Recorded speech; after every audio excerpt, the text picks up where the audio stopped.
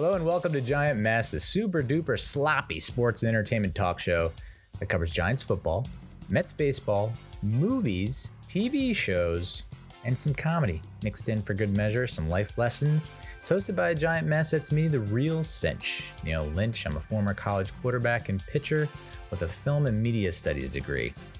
Graduated from a private research university that's known for producing doctors and lacrosse players. What happened there? What was I thinking? Big time misfire. On today's episode, we're going to be talking about my daughter's doctor's appointment, her kindergarten orientation, her 5th birthday party, her first day of school, seeing Bluey live and in the flesh, in the fur, at the NJ Pack in Newark, and then we'll talk about the Giants. We're going to break down the 30-12 loss to the San Francisco 49ers on Thursday Night Football. No Saquon Barkley, no Andrew Thomas. Was all hope lost? Pretty much. Did it go as expected? Eventually. But we hung in there. And so we're going to break it down. We're going to recap that. And then we're going to preview the upcoming Monday Night Football game against the Seattle Seahawks. I bet the NFL schedule makers are definitely regretting putting the G-Men in so many primetime games this season. The ratings, not so great. And then we'll finish up this here pod, this ep, with some Mets talk. The Metros have been officially eliminated from postseason contention. So it's going to be a semi-moratorium on the 2023 season. There's still 6 or 7 games left. Who knows what happens in those 6 or 7 games to change our minds. But I think we can pinpoint pretty much where it went wrong, where it went right. Bright spots for 2024. One of those being David Stearns will be hired as the president of baseball operations. We'll take a look at his best moves and worst moves in that role and see how that might translate to how he'll run things with the Amazons. So without further ado, let's get this freaking started up in here, okay? So I haven't talked about life in a long time. It's been a dog's age. A month, I think, around there. I left you guys off probably right before Labor Day. And what a jam-packed Labor Day weekend it was. Some errors and omissions. First off, foremost, got to get those out of the way because I forgot something. I forgot to tell you the last time we talked about life. I'm going through all these tests on my heart, because I'm concerned. I want to stick around on this planet as much as it seems that I want out and I want to be done. I do want to try and live as long as possible, possibly forever. So a lot of heart tests. And what I forgot to mention was, after all these heart tests, being so concerned about the health of my heart, right after getting a scan, MRI scan, where you sit in the thing and you go in the thing, the tube. After all that, being so concerned about my heart, I then went to a place called Captain Paul's Firehouse Hot Dogs, which right there and then tells you that was a wrong choice. They say that eating one hot dog is the equivalent of smoking 80,000 cigarette packs at once in the middle of downtown LA where there's smog. And I ordered a sandwich called the Paramedic. And I proceeded to eat pizza almost every day for that entire week leading up to that. So yeah, hypocrite much? Yeah, pretty much. It's like I'm so concerned about my heart, but yet I'm willing to just throw all kinds of like bullshit at it. Like, here, can you handle this? Word is that you're healthy. Let's see how healthy you are. So I don't know. It was I don't want to say touch and go, but it was a little nerve wracking to not have heard anything after all these tests. And then you go in for the stress test. And the doctor was like, yeah, you passed with flying colors. And I'm like, flying colors? Because I was walking and I could barely keep up with the treadmill. But good to know that the heart, the ticker, still pumping strong. I still have my doubts, but hopefully, if I say my prayers, eat my vitamins, everything will turn out right. But the paramedic, ordering the paramedic after having all these heart tests. I'm so concerned about my heart. Again, the paramedic. I'm trying to think about what was in the paramedic. It's been so long. But it was like one of those fat sandwiches that you would get at the grease truck at Rutgers. I didn't go to Rutgers. I had plenty of friends that went to Rutgers. I visited Rutgers. I went to the fat trucks, food trucks or whatever.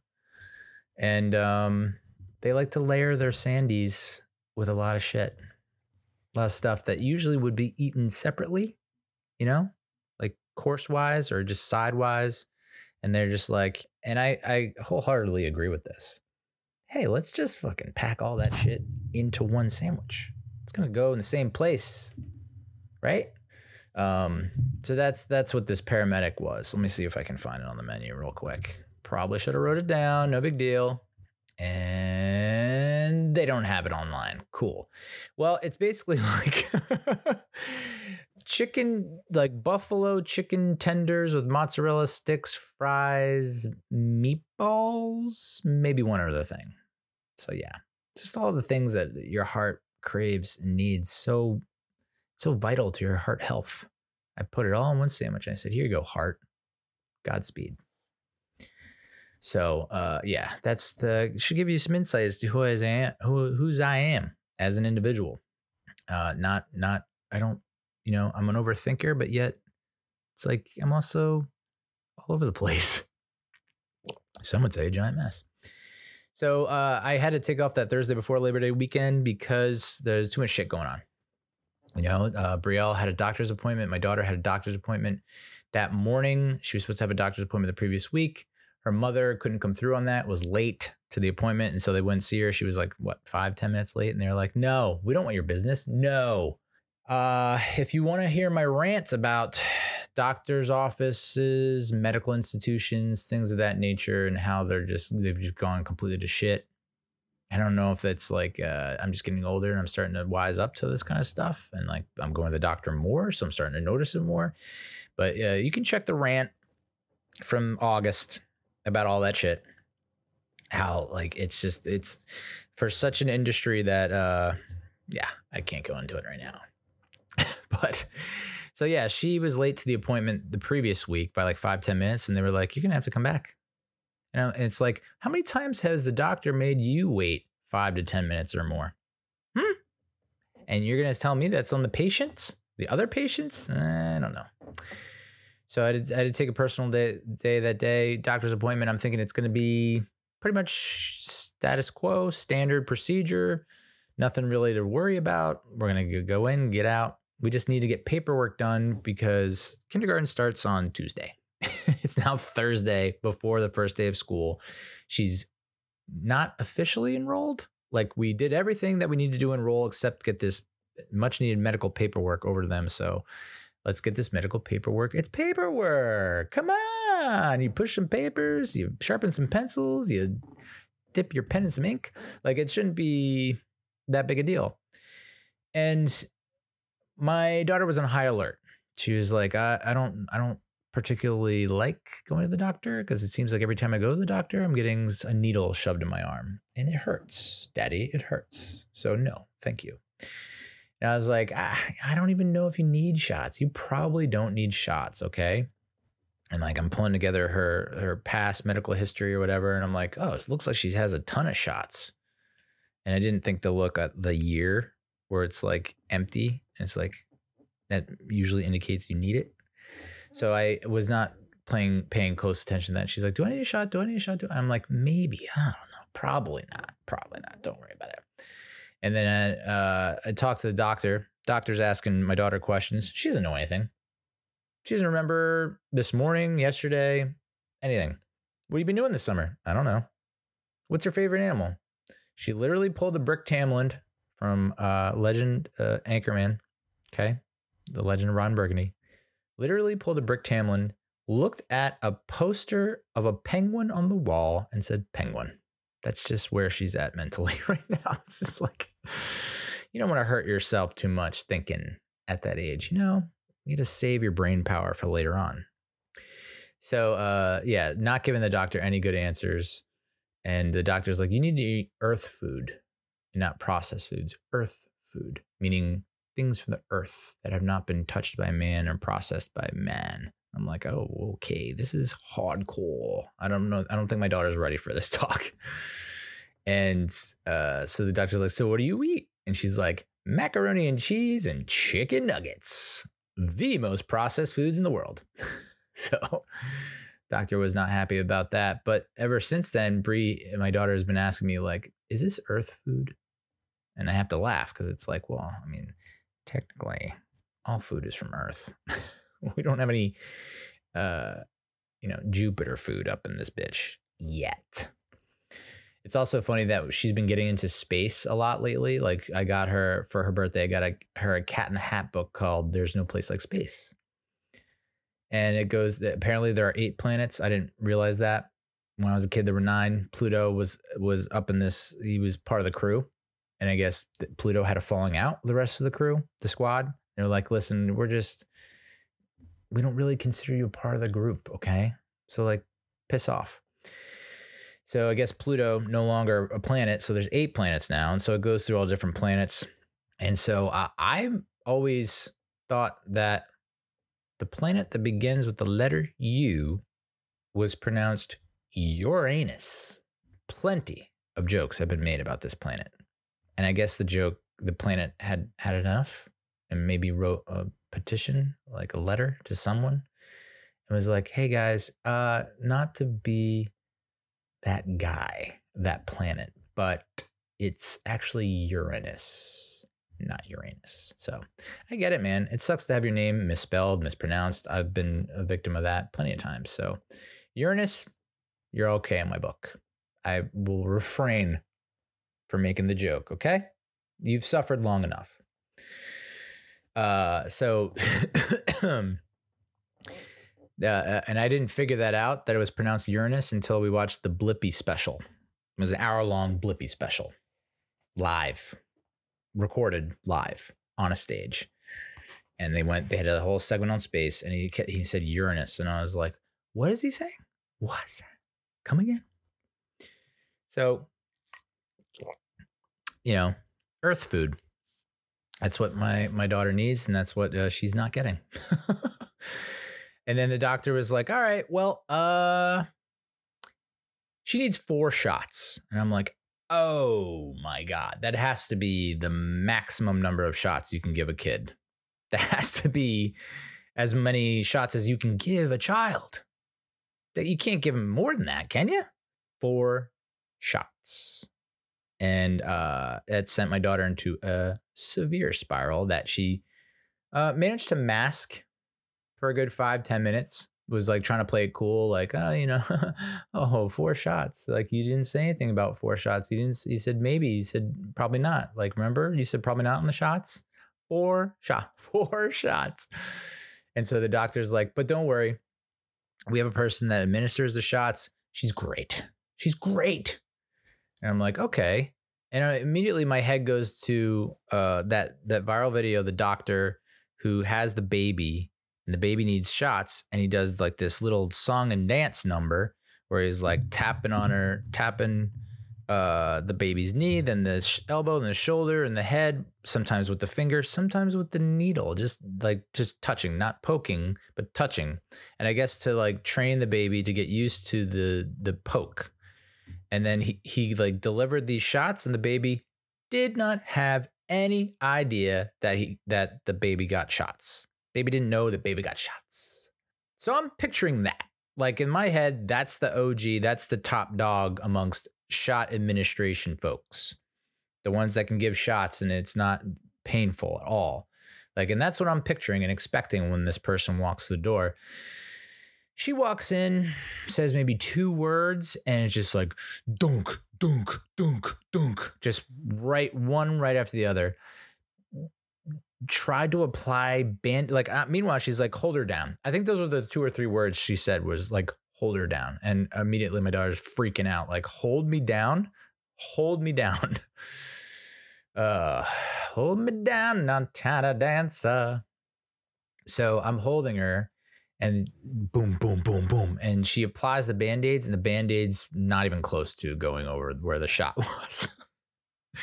And then the Band-Aids became a huge, and my daughter cried and wailed for the next 5-10 minutes. And I was just like, I don't know. It's not going to hurt forever. It's only hurts right now. Because leading up to that, I'm like singing her songs. Five Little Ducks, little ABCs. Like, I'm just anything to get her mind off of the fact that she's about to have 4 needles in her arm. And so, yeah, she was wailing and crying, and she looked at me differently. I think our relationship changed that morning for sure. She no longer looked at me as a trusted ally or a reliable source of love and care. She looked at me as the enemy. Straight up, I was a foe that morning. And then the Band-Aids, she refused to take off for so long, like at least a week after. She's like, every time I'd go, hey, let's take these Band-Aids off. Like, first of all, the Band-Aids are not even covering like the spot where you got the shot. So they're not even really doing anything. They're just stuck to you. And she just was, nope. Like, and it's, I have to blame that morning on the fact that she like would not trust me that the Band-Aid removal process could be painless if we did some things. Like, there's an olive oil hack that you can do where you can rub olive oil on the friggin' thing and it loosens it up and it comes off nice and easy, doesn't rip. I showed her a YouTube video with like this mom doing it to her kids. Like, one kid didn't have the hack, the other kid had the hack. The one kid that didn't have the hack, pain. The one that did have the hack, no pain. Showed that to her and I'm like, that's gotta seal the deal. Nope. Refused. And so I started Googling, like, how long can you actually keep a Band-Aid on for before you get gangrene or the plague? But, eventually they all came off. But man, that was a long ride. We had so later that day, we had kindergarten and orientation. So this is a big day.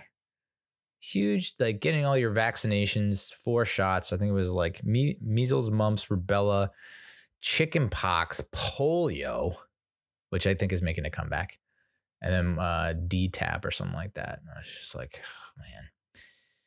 And then I'm worried about like giving her the COVID-19 vaccine. It's like there's so many vaccines circulating through her body already. Yeah, not even 5.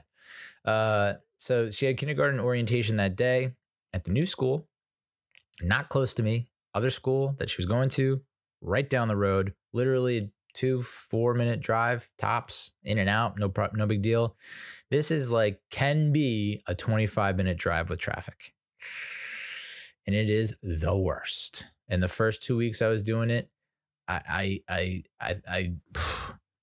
damn near lost my head several times because the city, town of Princeton, municipality, Princeton, they decided that they either decided this or it was just extremely unfortunate timing. I'm really hoping it's unfortunate timing because I'm hoping that our officials are a little smarter than what I'm conspiracy brain thinks, which is they decided to pick the worst possible time to fix a bridge, a very important main bridge that connects one area of Princeton to another that a lot of people go through and use. They're going to like shut it down for construction like the first week of school, dude. Couldn't have done this last week, the week before that, any point in the summer. Because summer in Princeton, it's not like hopping, dude. You can pretty much do what you want during that time. So it makes me think that it must have happened like literally Labor Day weekend for them to like then shut it down. And like the alternative routes are just, it's a conga line of cars. So it takes a while for me to get there, which is sucks because there's so much traffic on Route 1. There's that stupid jug handle that always infuriates me. And so let's fix that bridge. Let's get that bridge up and running.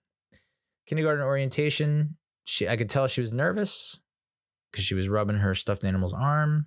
How that arm is still intact, I don't know. The arm has been rubbed from here to kingdom come. So get there. A little confusing at first. No parking, of course. Why would there be parking? So get there just in time, in the nick of time. And this girl that she went on a play date with at the Giggleberry Fair has had sports practice with, comes up and sees that my daughter's nervous and tries her damnedest to help her out. Like, it's okay, Brielle, I'm here. Like trying to hold her arm. And Brielle is like a lamprey on a shark. She is just permanently attached to my body. Like it was Velcro, the strongest Velcro you could ever imagine. I could not get her off of me. I was just like, had to try to peel her off. I got a crowbar. She just would not. She was like, nope. And her friend was trying to help her out. Not happening. And of course, the teacher's assistant comes over and her friend is like, this is my best friend. Like everyone's a best friend at that age. Everyone. My daughter has had best friends. She has met like or hung out with her for like 10 minutes, 5 minutes, doesn't know their name. We'll get to that in a little bit. And so that was tough to kind of, because it's, I don't know. I can't imagine what was going through her little tiny brain, but she loves it, Spoiler alert, she actually loves it. So I think it all worked out for the best. But they had the parents go over to the auditorium and they had to introduce us to the principal, who's quite the character. I'm not your normal principal, okay? I'm a hip, cool principal. It's like it's exactly like Amy Poehler in Mean Girls. Like I'm a cool hip mom. Like that was this principal. I'm like, all right, cool, yeah. I guess better than being a stick in the mud, so I'll take it. And then they introduced the two parents that are co-head the PTO, and I was like, I could never do what you do. Like your energy levels, your positivity. Where do you summon that from? It feels like such a chore, and it feels like such heavy lifting to have that kind of behavior and attitude, to be chipper and be all smiles all the time. How do you do it? I can't do it. The librarian, the nurse, we get all the intros out of the way. Met her teacher, who is so awesome. Like it's like the perfect teacher. It makes me think that there's like a really dark side, that we might come out at the wrong time, but hopefully it's after my daughter graduates from her class. But just an awesome teacher.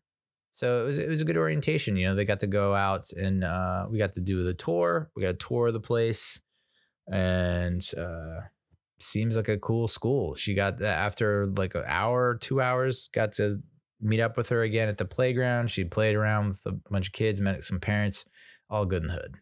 So kindergarten orientation, check. So her birthday is the same day as the first day of school, which was a Tuesday. So we decided we're going to do a little something different. Not something different. We're going to collabo. Me and the mom are going to collabo and throw a joint birthday party. We're going to, not joint, just a birthday party. We're both going to be there. And we decided to have it the same place that that her mother decided to have it last year, at the community pool. I've never been to this community pool. I don't know what it's like. I don't know the layout, but I was like, all right, sounds good.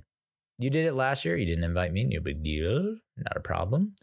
But you said last year was a success. Not many people showed up. So let's just do that again. Should we invite the class? Yeah, let's invite the class. It's Labor Day weekend. Who the hell is going to show up? No one. Everyone showed up. It was like 50 plus people for a 5-year-old's birthday party. 5-year birthday party, 5th birthday party. It's a lot of people. And then we both drastically overestimated how much 50 people would drink and eat, not remembering that half of that number probably is just little ones who don't have the same stomach capacity as some of us more bigger gutted folk. So, I spent so much goddamn money on drinks and food that is still in my fridge to this point, to this day. Just like all kinds of bad drinks and foods that I constantly say, no, thank you. Can't have that. And it was a good birthday party. I mean, I'm sure she had fun. I didn't take a ton of photos or videos. What sucked was, trying to like, I went out and bought a new cooler specifically for this party, but also because I needed one. So I got the big ass cooler, the one that's like basically the width of my trunk in my car. And if I figure 50 people, it's going to be 2 hours, maybe 3 hours long. Each person probably will have 3 drinks. It's 150 drinks. That sounds about right. And I even got the mini sodas, not even like the full blown sodas, mini sodas, Capri Suns, waters. I figured that's got to be enough. And sure enough, it was way more than enough. And even the snacks that I got, too much.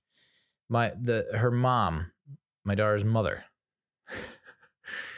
like pizzas and subs and all this, and it's just like, no, not even a dent.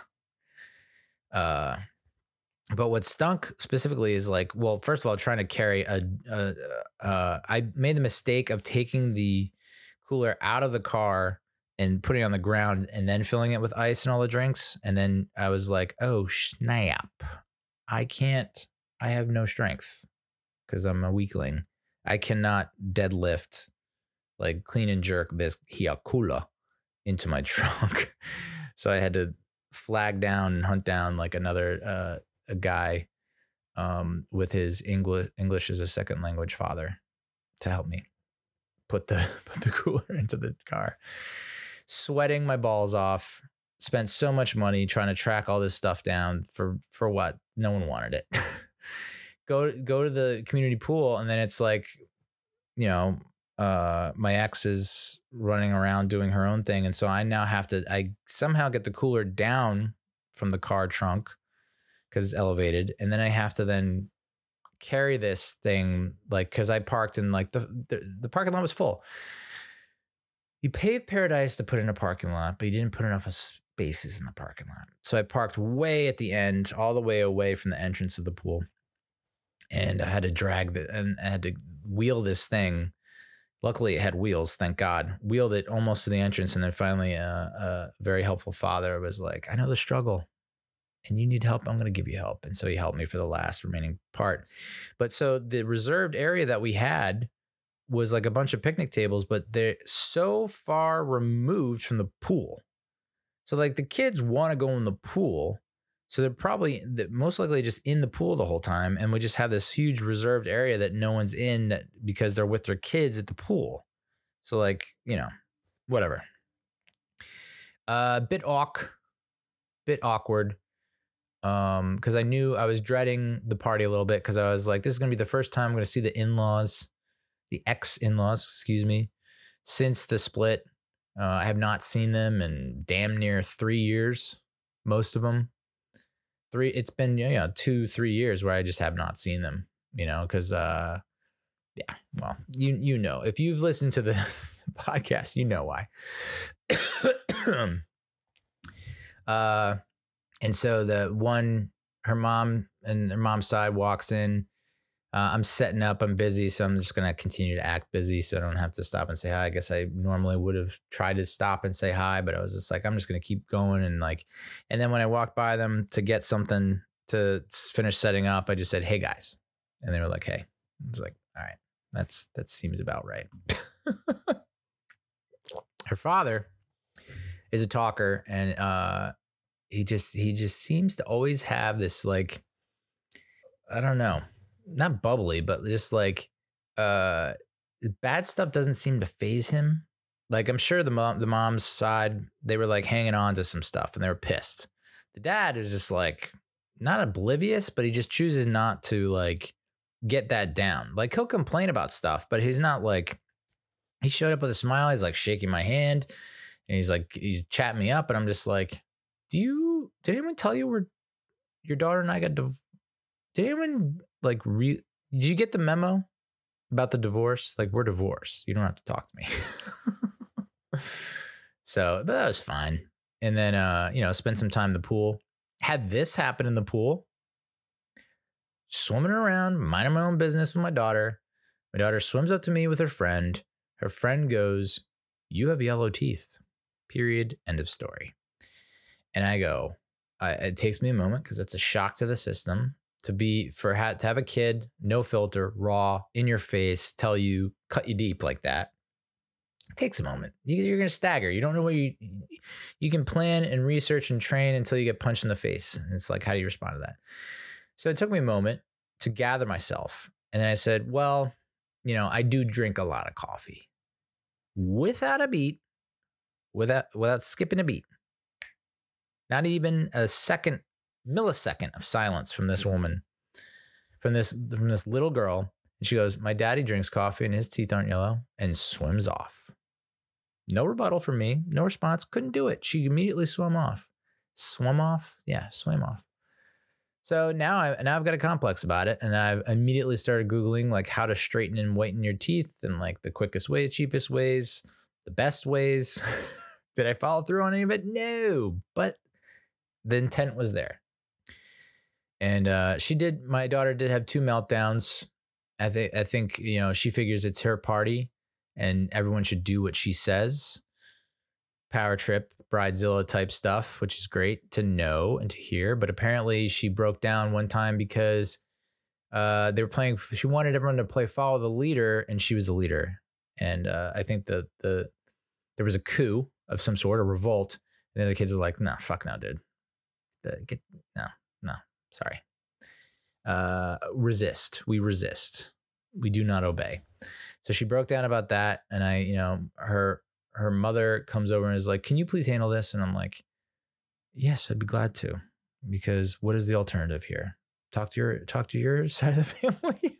Like, not really, I'm friendly with a lot of the other parents, but I don't have a close relationship with them.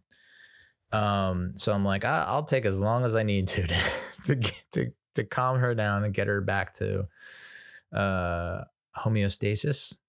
No, that's not a word. It is a word. Does it apply? No. So I calmed her down, and I basically just eventually hugged her. I was like, eventually, that's how you solve it most of the time, I think, is like, do you need a hug? Let me give you a hug. And it's usually that will help cure what ails you. So, give her a nice long hug, sway back and forth, and she came down.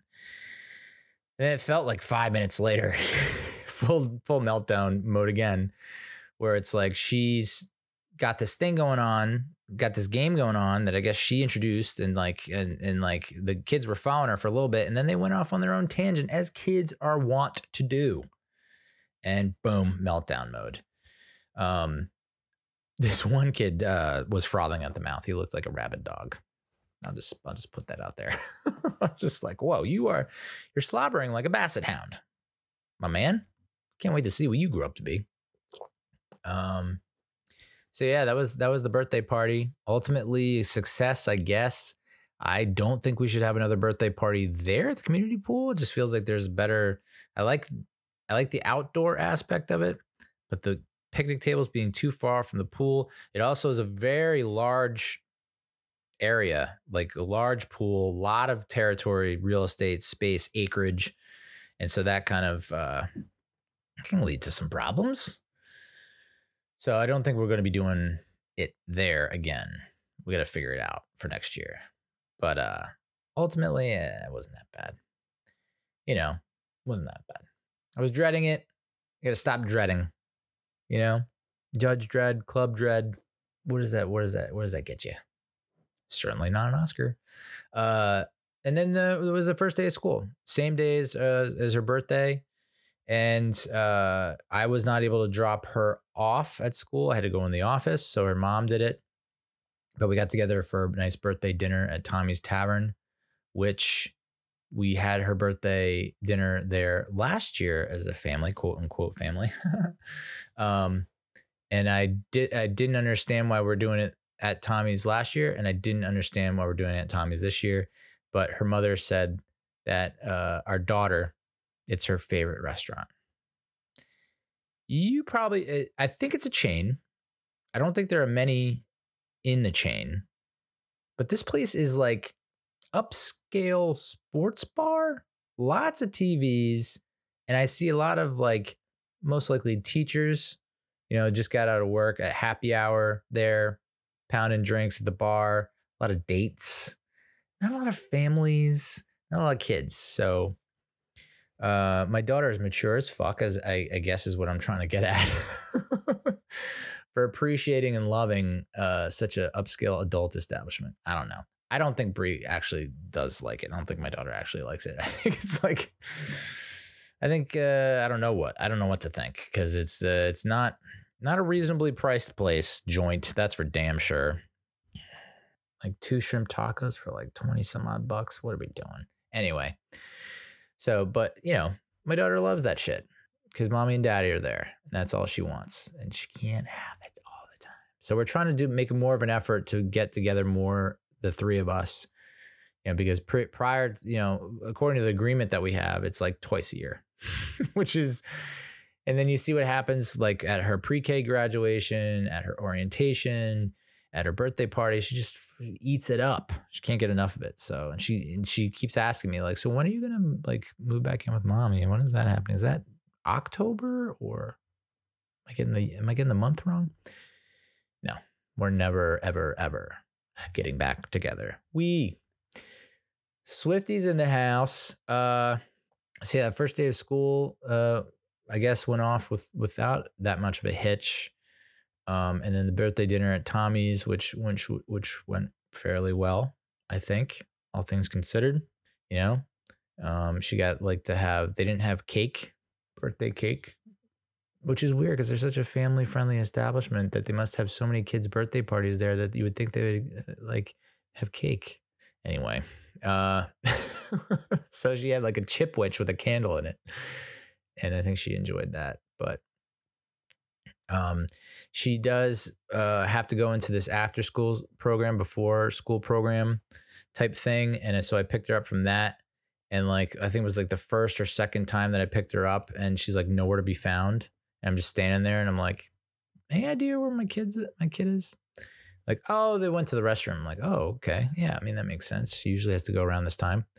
And then another worker comes up to me and is like, hey, who are you here for? And I was like, Brielle. And she goes, oh, okay. Yeah. So she was drinking out of her water bottle and dropped it, and it cut her lip. And I'm like, okay, I'm trying to picture that. And I got to be honest, it's not coming in very clear, not very HD 4K going on with that kind of visualization. So first of all, you should know, my daughter's water bottle, I didn't purchase it. It's aluminum, so I don't think it can break, but it is bedazzled. It is covered in fake gems, gem art, if you will, all over the place.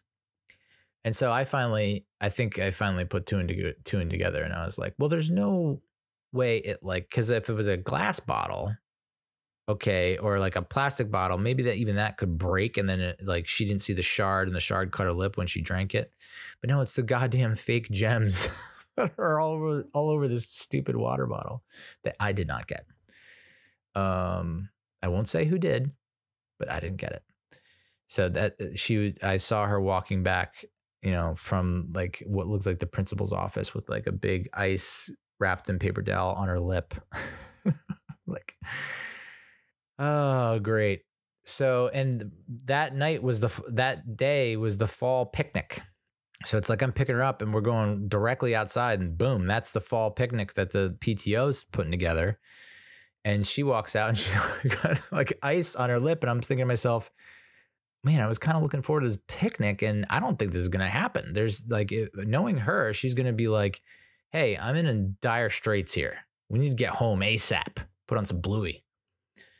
So, yeah, I mean, they also didn't let us know where the kids would be. So trying to pick her up before 6 o'clock when they end, and not knowing where to go, literally going to the main entrance, seeing a sign, press the white button and don't press it more than once. Someone will come and get you. So guess how long this idiot stood there after pressing the button once. Way too long is the answer. So finally, I walked by this one room that looks like there was a bunch of kids in it with a caretaker, and I'm kind of hovering, and she comes out and she's like, can I help you? Fully expecting a homicidal pedophiliac. And I was just like, hey, I'm just trying to find this program. Do you have any idea? She's like, oh yeah, you got to go around to the back. All right. By the basketball court. All right, cool. Then it's locked. And then eventually, a couple days later, I needed a code. I was just like, this doesn't feel you look, I mean, I wish I had the one sheet. They have a sales sheet, a one sheet that looks legit. It's like professionally done, colorful, informative, makes it sound like it's the best program on earth. Like, we're going to do this and this and this. And I walk in and she's just like sitting there with her book bag and her water bottle. Like, oh, you're here. Thank God. So I don't know if, and then lo and behold, so this after school program, before school program as well, which I had, it seemed so like awesome and was like amazingly affordable. The school hired them like a week or two before the school year started. And we're now 4 weeks in, and the school has terminated their contract with the after school programs. Like, oh my God. Like, Bree's mother, my ex, had some qualms, some concerns about how they leave the gate open. The fence gate is open when and they're playing outside, so that probably shouldn't happen because they might run out into traffic or the parking lot. I don't know. I wasn't as concerned about it because every time I'd gone to pick her up, she was behind a locked door. So I was like, okay, well, can't get out, right? Maybe not. So, and then they terminated the contract like less than a month into the school year. So now there's going to be a committee with parents to pick the next program. And, I'm just like, is the program even worth it? Like, is it just better for me to go? Because I work from home when I have her, the days I have her. So like, should you just go at like 2:00 and pick her up when school gets out and bring her back? And then she just, I don't know, do something here where she's not in peril. So, but that fall picnic was a cool idea. I was looking forward to it. But as what happens in most of those situations where I don't know anybody, I get crippling anxiety and I just kind of wander around looking pissed, even though I'm not pissed. I'm just scared and alone. just like who do I talk to? I don't, I'm not a butterfly when it comes to that kind of stuff. We're like walking up to parents and be like, hey, how's it going? Oh, who's your kid? What's your name? My kid's like, it's just not really in my DNA. So that was kind of awkward because it was basically me just chasing Bree around because Bree is new to the school, even though she has this friend. I don't think the friend was there. And a bunch of her classmates were there, but she wasn't particularly interested in hanging out with her classmates. Instead, she would just glom on to older girls, packs of older girls, random packs of older girls. She would glom onto them and want to be part of their squad. And there was one group of girls that was just like, could not get away from her. Like they were trying their best to be politely like skirting her and like avoiding her and trying to get away from her. And Brie was just like could not be shook, like white on rice. Eventually they gave up and she got bored and went and glommed onto another group of girls that was way too welcoming and warm to her. Where it's like, whoa, like you guys are hugging and holding hands and do you even know her name? What is going on here? So there was a lot of that, like just following her and chasing her as she's going with these random older girls. And I'm just like, oh boy. And then eventually she makes her way to this teacher and hugs her. And I figured, oh, she knows this teacher. It's a teacher she's been introduced to. It's not her kindergarten teacher, but maybe she's been introduced to this teacher through XYZ, blah, blah. She knows her. The teacher does not hug back, arms out, and is like, I'm a stranger. You don't know me. Do you hug strangers? Like that kind of tone, like get the fuck off me. And I was just like, oh, okay. And then I think she went into teacher mode and she's like, I'll shake your hand, but you get to know me. Who are you? Like what is your name? Who are you? Do you know my name? So I felt I felt embarrassed and ashamed about that because I was just like, I don't want to be this helicopter parent. It's like constantly like, no, and stay, no. I kind of want to let her explore a little bit, give her some, slack and let her run and do some stuff and have her learn some stuff on her own. I don't want to be this like overbearing, hovering over her all the time. But I was ashamed and embarrassed because it was like, I was always trailing her. I was never like 5 steps away. I was always like 10, 15 or more steps away because she's just booking. She's just running around the playground. This huge open space running around. And I'm like, do I really want to be that parent who's like running after their kid? Like, I'll just briskly walk after her.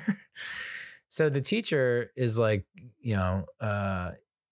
vamos, check yourself, please. So, and then I just kind of sauntered up and like kind of head down. I was like, yeah, sorry about that. And just kind of like moseyed on like, oh my God. Can't wait to have you be her teacher in 3 years, 4 years, whatever it is, 3rd grade. That'll be fun. But so far so good with school.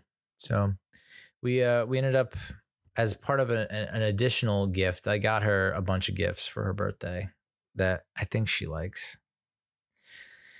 But I also got her tickets to see Bluey live at the NJ Pack in Newark. Never again. That's pretty much the review. Never again. I don't, with a child, like I'm fine going by myself to the New Jersey Performing Arts Center in Newark. That's fine, but never with a child again. The train, I made the mistake of taking the train because I was like, parking is going to be out the wazoo. It's probably going to be expensive. It's going to be hard to find, blah, blah, blah. So I was like, and we'll just take the train. It just goes right there.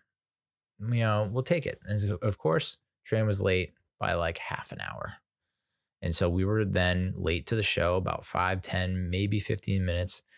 About 5 minutes in, not even, she's like, I want food. I want water. And I'm like, this is why I wanted you to eat all your breakfast and your lunch, dude. This right here. So we go down to the concession stand. Oh, concession stand is closed. Seems like a missed opportunity. Why not just keep the concessions open for the length of the show, even after the show, because someone might want something on their way out of the show. So there's like this in-house restaurant there at the Performing Arts Center. And so we went to the bar and the guy was like, what are you doing with this kid? What is this kid? Let me see some ID. So he pours her water with a top and a straw. We go back, and this show is supposed to be an hour. I think it was maybe 45 minutes, 50 minutes. And yeah, I know 10, 15 minutes, not a big deal, but it's like an hour. The tickets kind of cost a lot. We were sitting in tier 4, which is the highest tier in that arena, in that venue. And it is literally a bird's eye view. Like we were looking down on the stage. Like I could see, I could see yarmulkes. I could see the full yarmulke. And I don't know why I thought this. First of all, you couldn't see because everyone in that tier that was in front of us was pushed to the edge of their seat and like straight up so that they could see over the person in front of them, who could see in front of the person over them, blah, blah, blah. You would think that being that high, they would have figured out a way. No dice. So Bree's like standing up and trying to like maneuver around these people so she can see anything. I'm just like, I don't need to see anything, but this sucks for her. So eventually I think people started to calm down and would like lean back in their seats, which allowed us to see. And I'll tell you this, I don't know what I was thinking, what I was expecting, why I thought this. I thought it would be people inside Bluey costumes.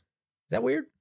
Like I thought there would be like a football mascot, a sports mascot, a baseball mascot.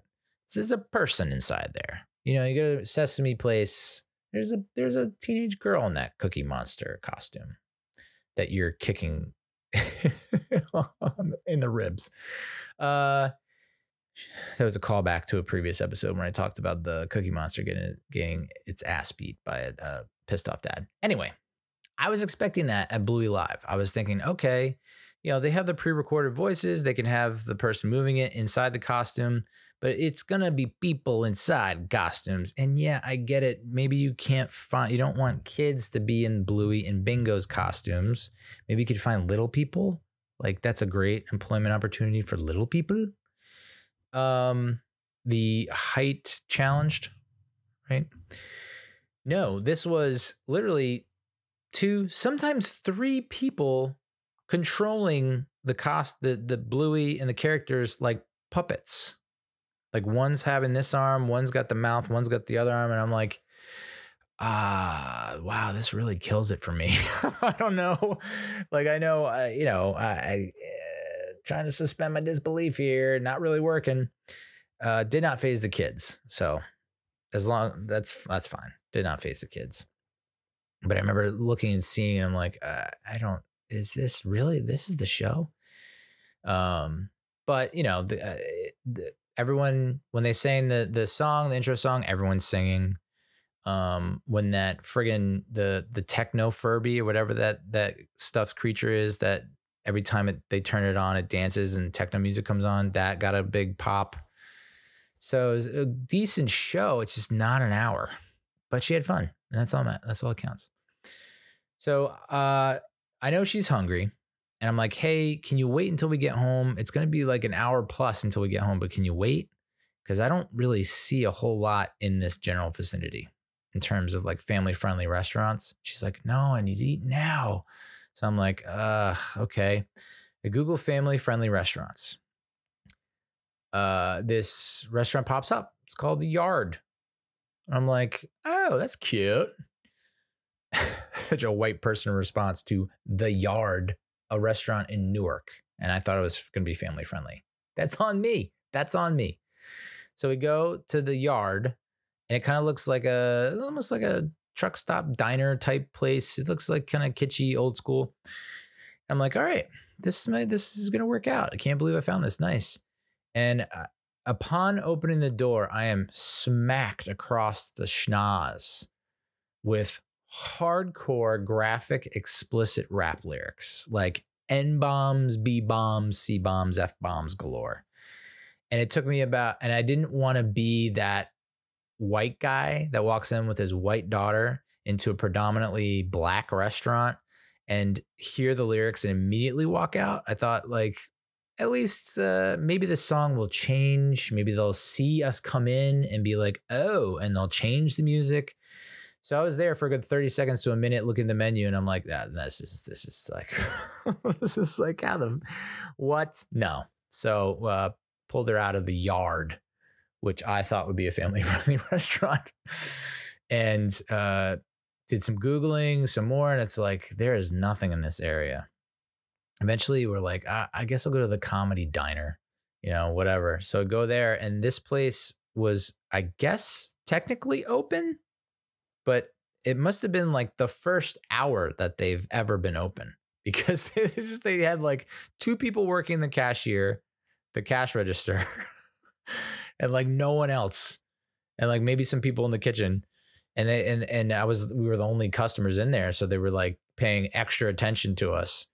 And I was like, none of this makes sense. Am I supposed to sit down and you come to me and I order, or like, from what I'm seeing, I order here and you take the food and you call my name and I pick it up? Like, what is the situation here? Did not get a clear answer. Ordered a hot dog for Brie. Came out, it was the world's largest hot dog. I mean, not kids' hot dog, any hot dog. Like, and I'm not talking about a foot long where it's like this really silly looking hot dog, but like foot long version. I'm talking about girthy, dude. Big sausage pizza style, like BBD. Yeah. Black style hot dog. Like, this thing was thick and girthy. And I'm like, this is the kids' hot dog? And of course she didn't eat any of it and didn't eat any of the fries. So I had to pack that up for the road, and she gets a free ice cream, or they were going to give her an ice cream. And I was about to leave, because I was like, listen, she's just not having it. I don't like, we just need to get the hell out of Newark and get home. And so they're like, well, her ice cream. And I'm like, all right, cool. And they're like, here's her ice cream. We don't have any spoons. And I was just like, that is just the cherry on top of this really ridiculous, weird, family-friendly restaurant Sunday. What the fuck is going on? You don't have a spoon. You're a restaurant. What's happening? No one else is in this restaurant. It's not like you're ultra busy and you went through all the spoons. There's no one else here, dude. I don't think you're actually open. I think you just saw, like, you're like, oh, this like white boy just wandered in with his kid. Let's just make some money real quick. Like, no one has to know. Like, the hot dog wasn't even in for them to select in the cash register. I think I got. Anyway. Yeah.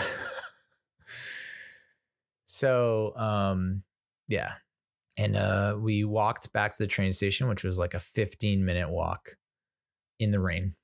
And I didn't bring an umbrella. So it'll be interesting to see what part of that story my daughter will latch onto for the rest of her life. Like, what will become an imprinted in her brain? What will be the forever memory?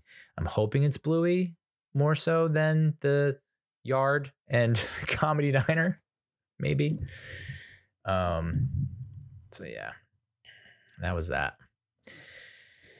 I'm not going to get into my trip to Philly or Sky Zone or the birthday party. I think that was enough life for one pod. So we're gonna quickly talk about the New York Football Giants. We're gonna recap the 30-12 loss to the San Francisco 49ers in Week 3 in Santa Clara, California, on Thursday Night Football on Prime Video. I mean, expectations were not high, right? We're just like, hey, let's just hang in there. Let's just give it all our got. Let's do it for the Gipper. Saquon Barkley's hurt. Andrew Thomas is out. Ben Bredesen is out. The offensive line is decimated. And we had Josh Azudu, a guard, starting at tackle yet again. Marcus McKeithen at guard. Glowinski benched. Shane Lemieux at left guard, who started a bunch of games in 2020. Remember that year? And we actually hung around for, I guess I in my head, I was like, I think we're going to hang around for a half and then we're going to get blown out. Like, maybe it'll be touch and go in the third quarter, but in the fourth quarter, they're going to pull away. And it kind of rolled out that way. It played out that way.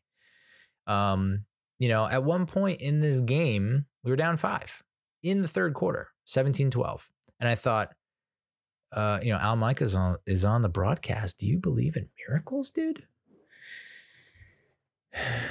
Because, any given Sunday and all that crap. I mean, you saw it this past week. I had a Ravens Jaguars moneyline parlay. Lost that 0-2. Ravens losing to the Colts at home. And then the Jaguars losing to the freaking Texans by 20. Sure, why not? And then the Cardinals beating the Cowboys. The same Cardinals team that everyone and their mother has agreed in writing will tank and is in rebuild mode. Yet they have now played 3 of the hardest fought games and could actually be 3-0 right now. Like, the ball bounces a different way in Washington. Same thing for the Giants game last week. Like, they could be 3-0. Of course, the Cowboys are missing Trayvon Diggs, star, quote unquote, cornerback. And so maybe that affected their ability to cover the pass, but it was really the run that did it in for Dallas. So, yeah, why not us was the mentality. Like, 17-12. We finally had something go our way. We pinned them down. Scottish Hammer pins them down in deep. We were able to get some stops, get a punt return that is close to their territory, and put together a nice little drive and punch it in with a run. And it's like, oh, holy shit, here we go. But I ended up taking, because it was a night game and I needed my beauty sleep. So I popped an edible, which was probably a big mistake. Because there was a period where I was like, are we playing good or no? Because we're in this game, but it doesn't feel like we're playing good at all. It feels like there's a bunch of 3 and outs. Feels like there's a bunch of situations where our defense should probably get off the field and can't. But the score 17-12. What's happening? But a lot of the plays, it was just like one or more of our offensive linemen was just getting destroyed, like blown up, like flying, like a grenade had gone off and they're just flying limbs everywhere. That's how it looked on pretty much every offensive snap for the Giants at one point. We were crushed in pretty much all the major statistical categories. allowed 441 total yards to 150, 141 rushing yards to 29, 300 passing yards to 121, 26 first downs to our 10. We had 20 minutes of time of possession. I mean, we've lost 14 of our last 15 night games. So you had to figure. Now, that being said, I'm in a suicide pool, which I guess elimination pool is the more appropriate term. I'm in this elimination pool. And a lot of people picked the 49ers. And I could have picked the 49ers. And I didn't. Because I thought, something weird could happen here. It's a short week. They didn't have time to prepare. We didn't have time to prepare. Maybe we toss something unconventional at them. They don't know how to respond. We catch them off kilter. Whatever. So I did not pick the 49ers in my elimination pool. I ended up picking the Cowboys and the Chiefs because it was a double down week. And of course the Cowboys lose. Screw you, Dallas. So still have not scored a first half touchdown. Kind of bonkers. 150 total yards is our lowest total in 10 years. When we put up 150 yards in a 38 loss to the Carolina Panthers in 2013. Again, I remember after the blowout loss, I made comparisons to that 2013 season, how it was completely shocking and one of the worst. I mean, that first 8-9 game span was one of my worst times as a Giants fan. And I know like Lions and Browns and all kinds of other fans are like, oh, boo-hoo. Let me play this violin real quick. He's so tiny. Our 29 rushing yards is the lowest figure since we ran for 29 yards in the 2020 season against Pittsburgh in the opener, September 14th, when literally Saquon just could not find any daylight whatsoever. And yet we competed in that game and we almost won. That was the game where DJ puts together that long ass drive, so many plays, so many big conversions and big plays, and then throws a pick. Whoa. Our 121 passing yards were not our lowest total of the season. We had 63 net passing to Dallas. We finished the game with no more than 10 first downs. Last time that happened was in the 2021 season finale in a loss to Washington. And if you don't remember that game, how could you not remember? That's when Joe Judge lined up for a QB sneak on second and long and then third and long inside our own 10.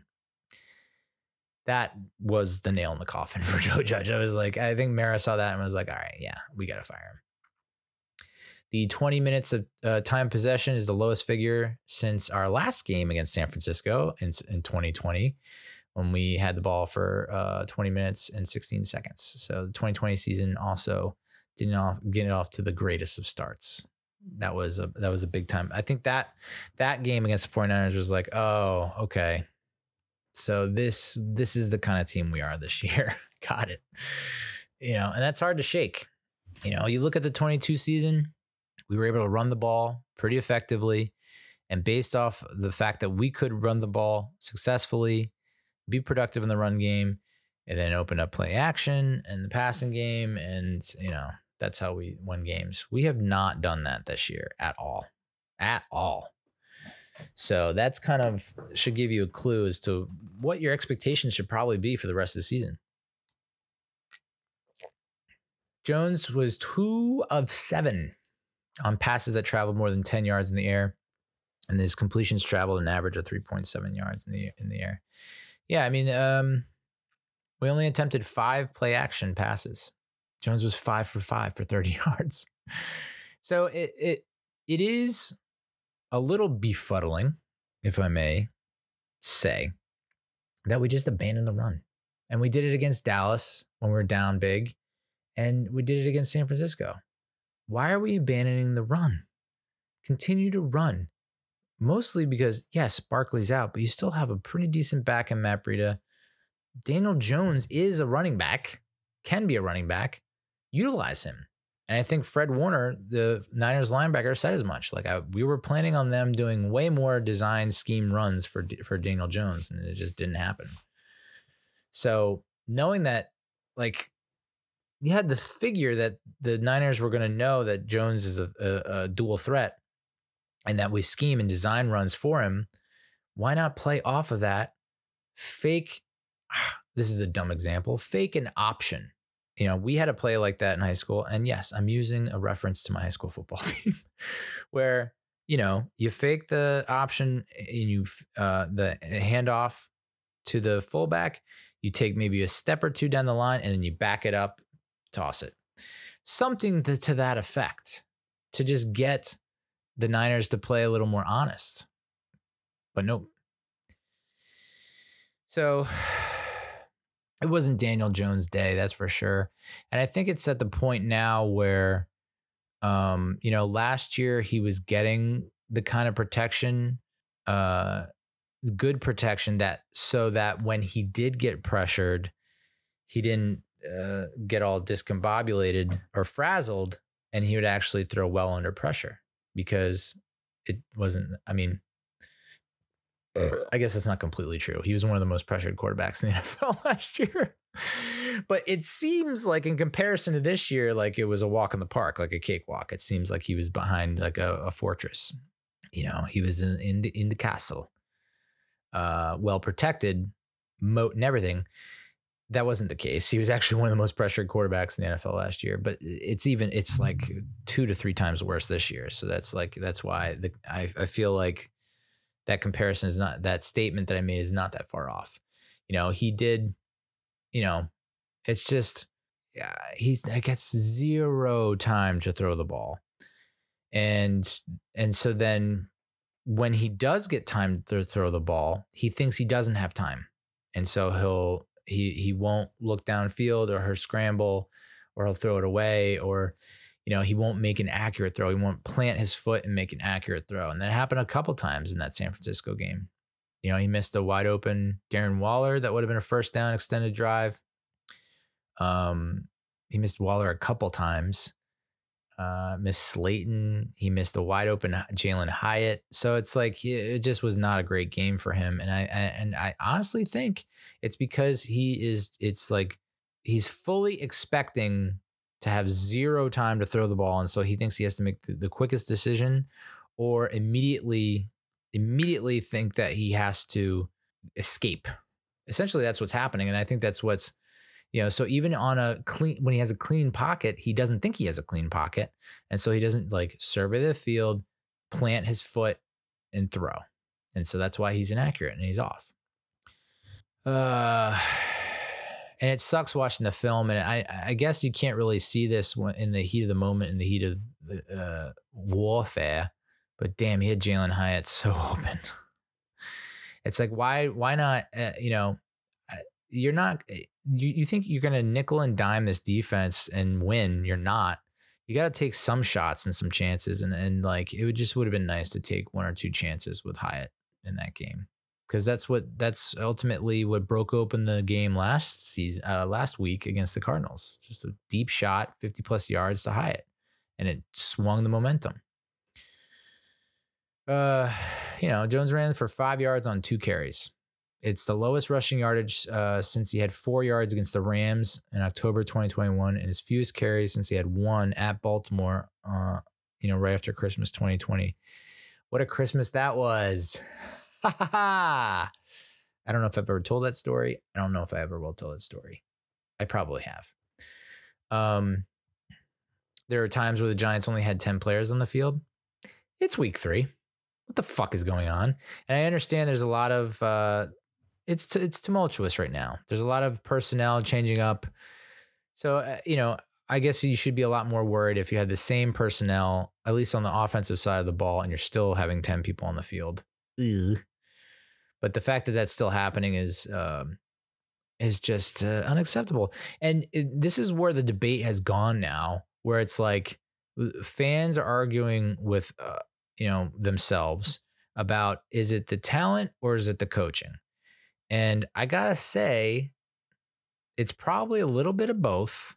But if it's more on one thing than the other, I'm gonna lean towards not talent per se, but the Giants team, majority of that roster, not given a single solitary flying fuck.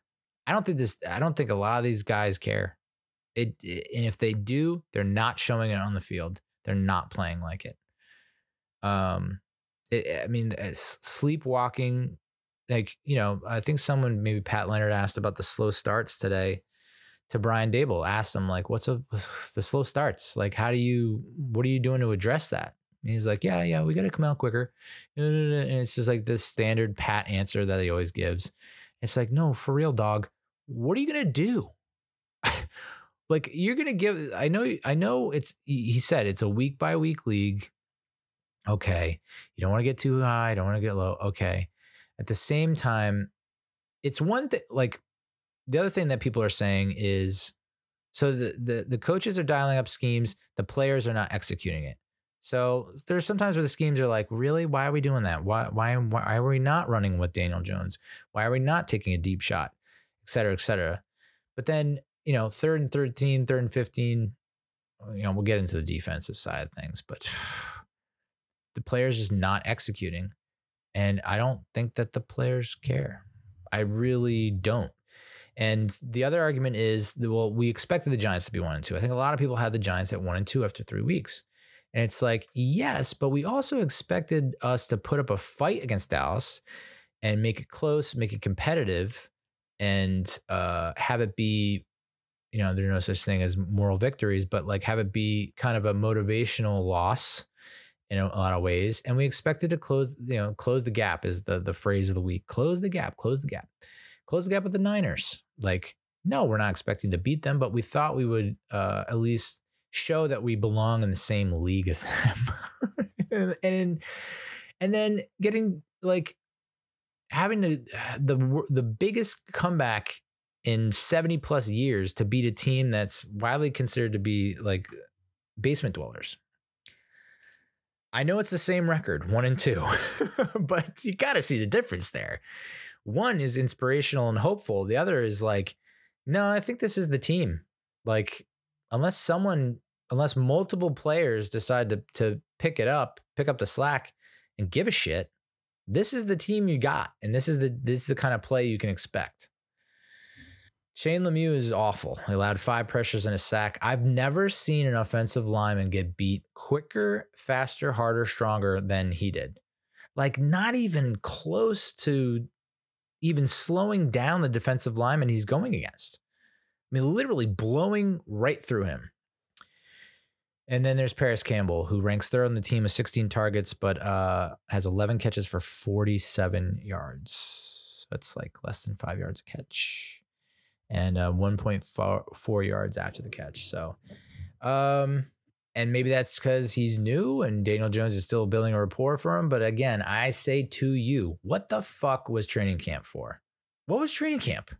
Why even have training camp? Anyway, on the defensive side of the ball, we blitzed. We sent extra rushers on Brock Purdy on 33 of 39 dropbacks. 84.6% blitz rate is the highest ever recorded by Next Gen Stats. And I do not disagree with that at all. I am not blaming that on us losing this game. I think that probably kept us in the game longer than we would have hoped for. So I am completely fine with sending the house on 85% of the passes. What's sad, though, is that only 2 sacks and no takeaways. 49ers converted 7 of 10 third downs in the first half. It was like anytime they get a third down, there was a point where it's just like, well, this is all right. Yeah, we're just never gonna stop them on third down. They gained 215 of the 310 passing yards after the catch. So Paris Campbell, take out your notebook. Maybe jot down some notes on how to do that, because it was Deebo Samuel, George Kittle, and Christian McCaffrey, the holy trifecta. I don't know how you stop that. And I know Eagles fans are going to leave all kinds of shitty comments on this video, on this pod. The Eagles would have lost the Niners if Brock Purdy was healthy in the NFC Championship. It's that simple.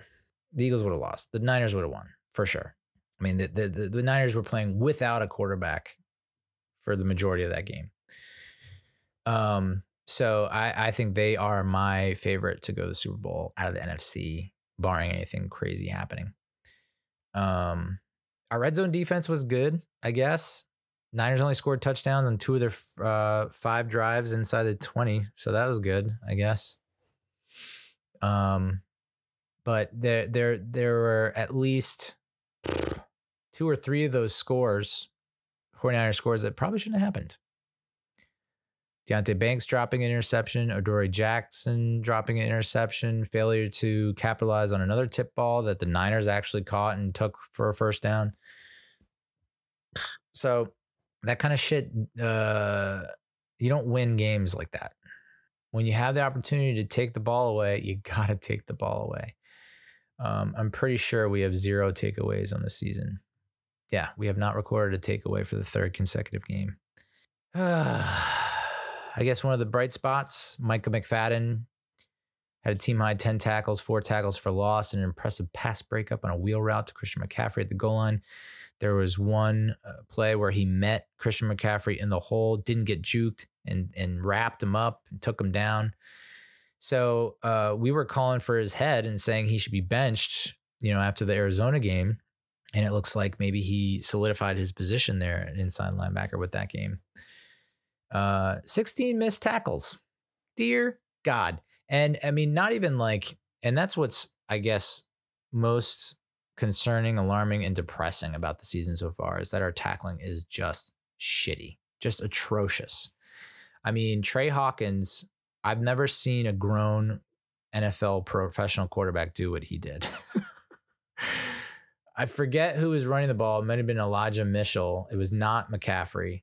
He's running towards the outside. Trey Hawkins playing outside contain, and he just kind of runs up and just it's almost like he was doing a slip and slide. Like, wee! Like, I'm going to slide into your feet and you're going to fall over. One of the worst tackling performances I've ever seen. No one could bring down Kittle. No one could bring down Samuel. We could barely bring down McCaffrey.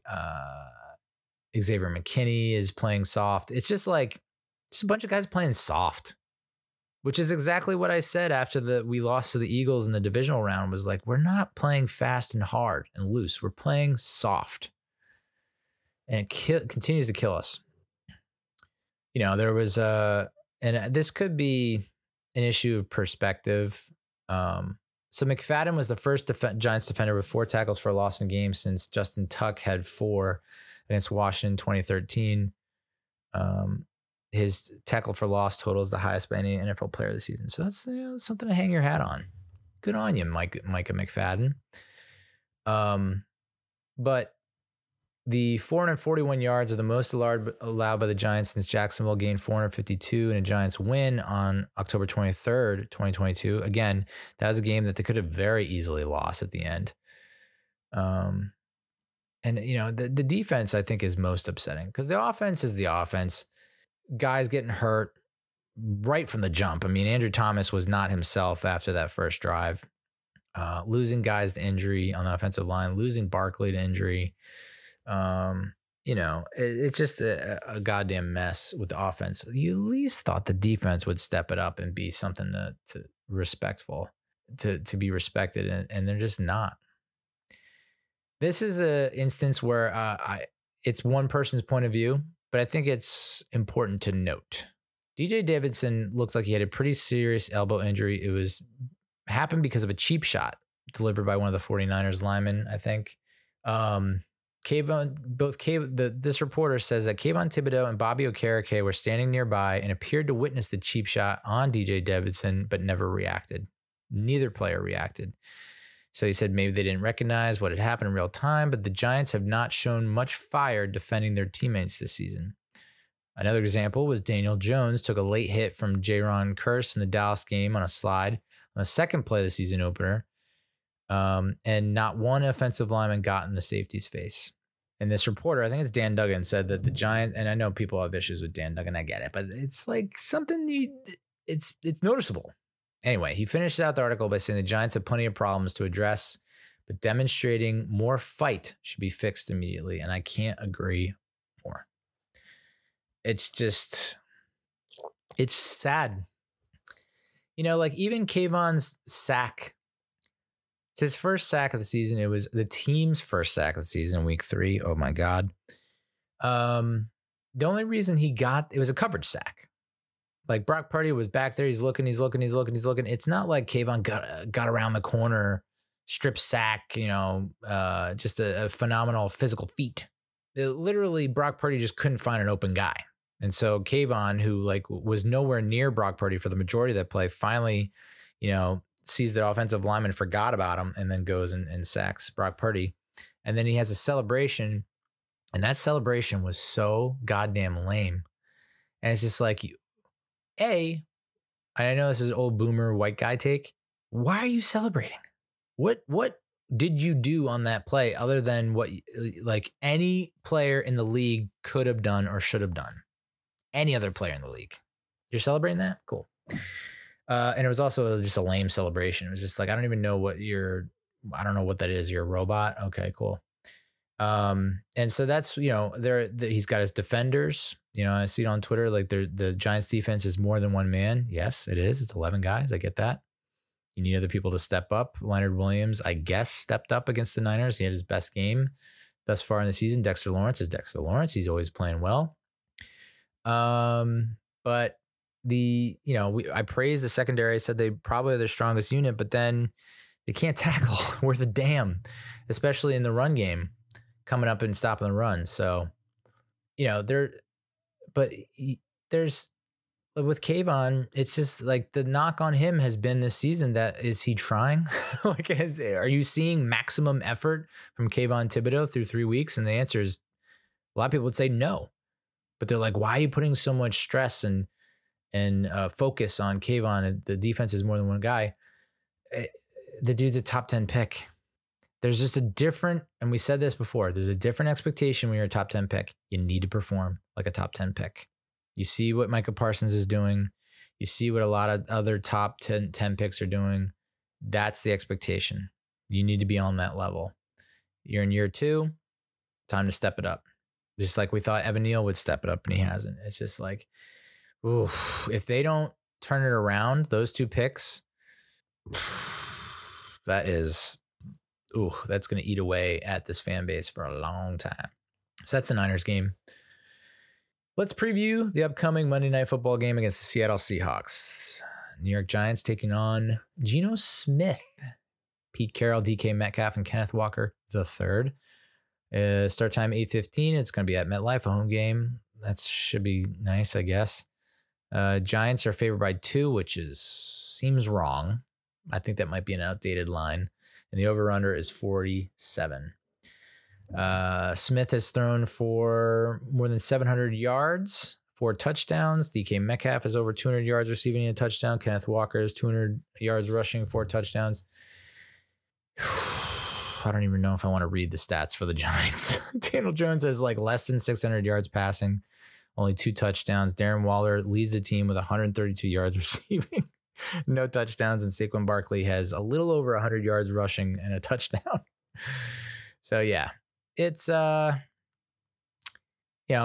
has been upgraded from out to questionable. There was a slim chance that he was going to suit up against the Niners, which would have been the biggest of mistakes.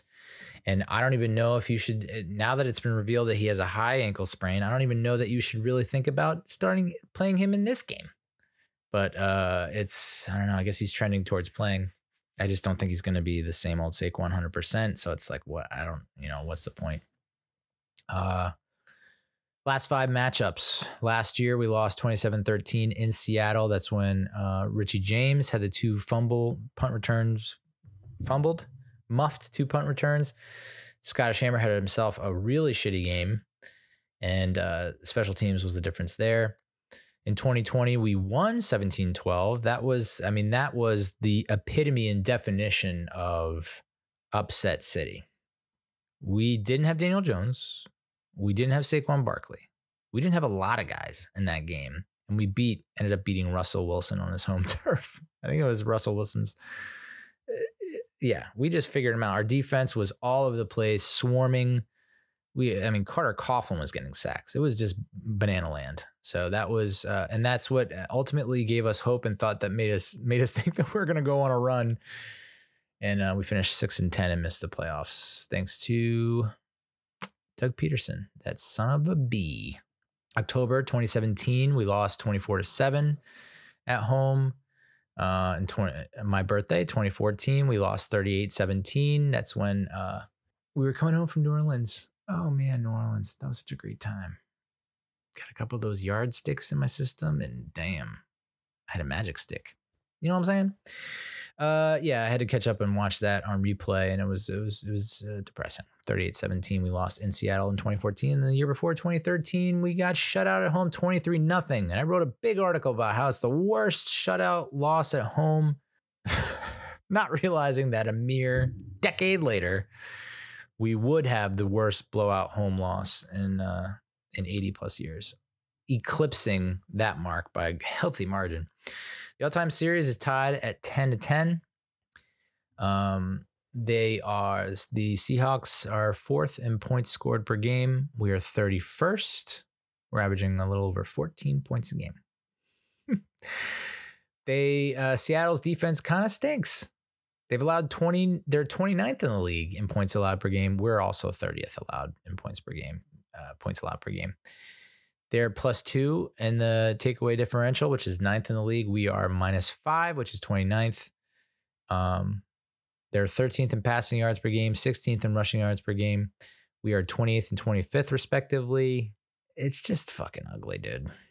Statistically, I don't even know. I don't know. When is the season going to start? Defensive passing yards allowed per game, they're 31st. Defensive rushing yards allowed per game, they're 6th. We're 18th and 29th, respectively. So expect them to run the ball down our throats with Kenneth Walker III. And then maybe, this is not how we win ball games, but I guess unleash the beast that is Daniel Jones and just have him throw and chuck and heave and toss till his heart's content. And maybe the passing game will have a little bit of a breakout game. Just don't completely abandon the run. It's like when I say let Danny dime, I don't mean don't run the ball at all. Don't be so one-dimensional. This is the injury report from last week. It hasn't been released for this week yet, but you have to figure you're probably getting Barkley back, probably getting Ben Bredeson back. I don't think you're going to get Ojulari back. I don't want to rush back Andrew Thomas if it's still any chance that he could tweak or pull that thing. Micah McFadden should play. Wan'Dale Robinson should play. Now, the injury report for the Seahawks in week 3 was extensive. They had 20 guys on their injury report. Now, this is from week 3, but Jamal Adams, Julian Love, DK Metcalf, Jaron Reed, they were all listed as questionable heading into last week's game, which they won in style with the Lions. They just have the Lions number. I don't know what it is.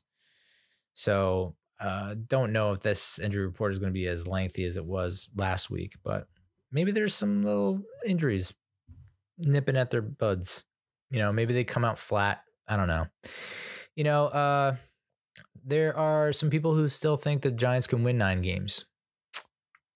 I had them winning more than 7.5 games. I put a bet on it before the Dallas debacle and the 49er fiasco. But if they do win 9 games, do they make the playoffs? Maybe. How do they win 9 games? I think that's the big question here. So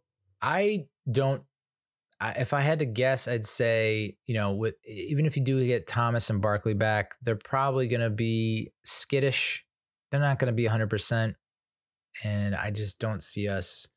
Maybe I'd like to think that we'll keep it closer than we did against San Francisco and Dallas. I'd like to think that. And I believe we could make it closer. Could be a little bit of a barn burner situation. I just don't think we'll most likely come out on top. And then we have Miami and Buffalo. So you're looking at a 1-5 start potentially, because it's at Miami, at Buffalo, woof, and also woof. Miami just put up 70 on the Broncos, who a lot of people thought had a good defense heading into the season. They had an amazing top 5 defense last year, just didn't have an offense. I cringe when I think about that Miami offense fully operational, like facing our Giants defense. And then Buffalo scorched the Commanders 37-3. So, and they looked really good against the Vegas Raiders the week before. So I have us start going 1-5. But you could still get the 9 wins. You beat Washington twice, which I don't think we have. It's going to be a challenge. I'm not going to say it's going to be, that's like immediately punch your tickets for that one. But that's how we get to 9 wins. We got to beat the Commanders twice. You got to beat the Packers, the Patriots, the Raiders. You figure like of those 3, the Raiders will give us the least challenge possibly. And you think maybe the Patriots the Patriots are not that far off from being 3-0 as well. Came down the wire against the Eagles. If the guy gets his toe in, who knows? They could have pulled the upset there. And then who else did they lose to? Very close towards the end. Miami? It was Miami. So they have a stout defense, really good defense. Their offense just needs to get together. And then the Packers, who smoked the Bears, but then lost the Falcons and needed Derek Carr to get injured and a huge fourth quarter comeback to beat the Saints by 1. After the Saints, I think, missed a kick. So, hard to put my thumb on the Packers, but I would say the Patriots actually give us the hardest time of those 3. So Washington twice, Packers, Patriots, Raiders. So we're at 5 more wins, 6 total. I need 3 more wins. It's going to come against either the Rams, Jets, and who is the other team? Saints. Rams, Saints, Packers, Patriots, Jets, Commanders twice. And that's your roadmap to 9 wins. Ain't no way we're beating the Eagles even once. Maybe that final game of the year. I mean, they might have the fucking division and the number 1 seed like sewn up by Christmas time. In which case, then maybe they do. Would they honestly sit their starters for 3 weeks straight? So maybe you can hope that they'll sit their starters again, and we need to win to get in. Not what happened last year where we didn't play anyone. Saints, I don't know what the update is on Derek Carr's injury, but they too have a really great defense. So we'll probably struggle against them. I'm not saying these are easy wins. I'm just saying those are our best shots at wins, our best chances at wins, because we're not beating the Eagles twice. We're not going to beat the Cowboys or the Dolphins or the Bills. So it'll be an interesting second half of the season. If the players, the coaching staff, the organization, we need to see for them not to completely fall apart and just give up after 1-5, because I think a lot of players might have the tendency to give up. If you come out, battle the Seahawks but lose, battle the Dolphins, battle the Bills, and you lose these next 3 games by a score or less, 7 or less points, I honestly think that the coaching staff can use that and build off of that. The team can build off of that and put together a run in the second half. Now you come out, you lose the Seahawks by more than a score, the Dolphins by multiple scores, the Bills by multiple scores. I think a lot of people are phoning it in and mailing it in at that point, faxing in, beeping it in. Ugh. So that's the Giants, and that's the preview of the Seattle Seahawks game. We'll finish out the pod by talking about the Mets. As I mentioned in the intro, the Metros have been officially eliminated.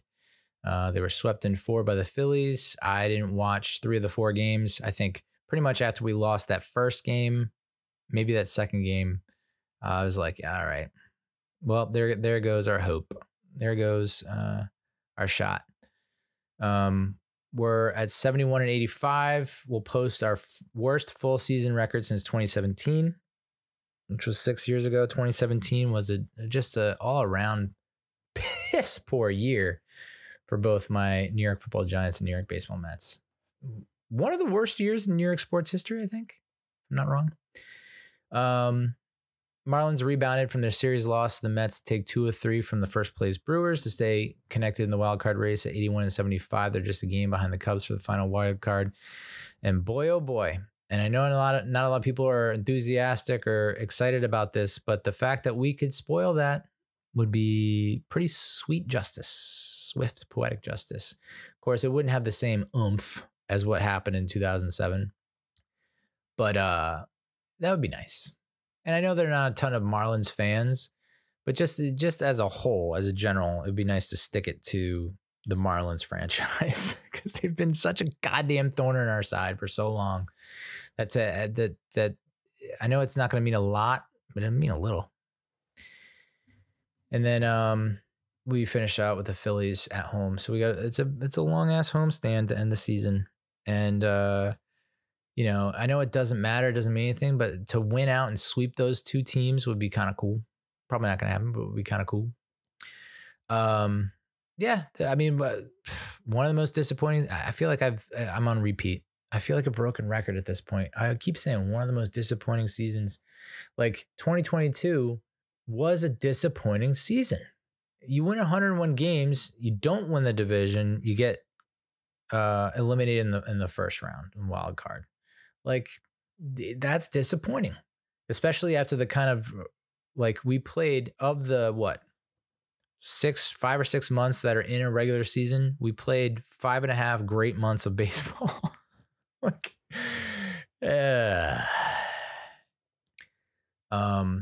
but there are a lot of reasons, as players have mentioned in interviews, there's no one reason why we're in this place. There's a litany of reasons. But when you're looking ahead to 2024, you have some pieces that you can feel good about. I know that Lindor wasn't producing when we needed him to in May and June. You could say the same about Alonso coming back too quickly from the wrist injury. McNeil going from batting champion to batting chumpion. Oh, shit. And then, those three, not having them being as consistently productive as they were last season really, really hurt us. But that's our core. Lindor, Alonso, McNeil, Nimmo. That's our core. Core four. Hate to borrow a Yankees term, but those are really the 4 players that we have locked up, or that we'd like to have locked up long term, that we feel the best about, that are essentially the core of the team, the spinal cord of the team, the meat, the bulk, skeleton. That's what they are holding up the structure, the foundation there. So I haven't lost. I think of those 4, I've lost the most faith in McNeil. I know he's finished strong, but it's just like, dude, you need to get a little more consistent, please. Just a little more consistent. You gotta feel good about Kodai Senga. He hasn't allowed more than 3 runs in a game since June. He lowered his walk rate from 14.3% of batters in his first dozen starts to 8.6% since. So I think he's really found a groove. The big question that everyone's asking about him is do we continue with this extra day of rest strategy plan? Or can we just do like the Americans do and he'll start every 5th day? Can we do that? I'd like to see them try.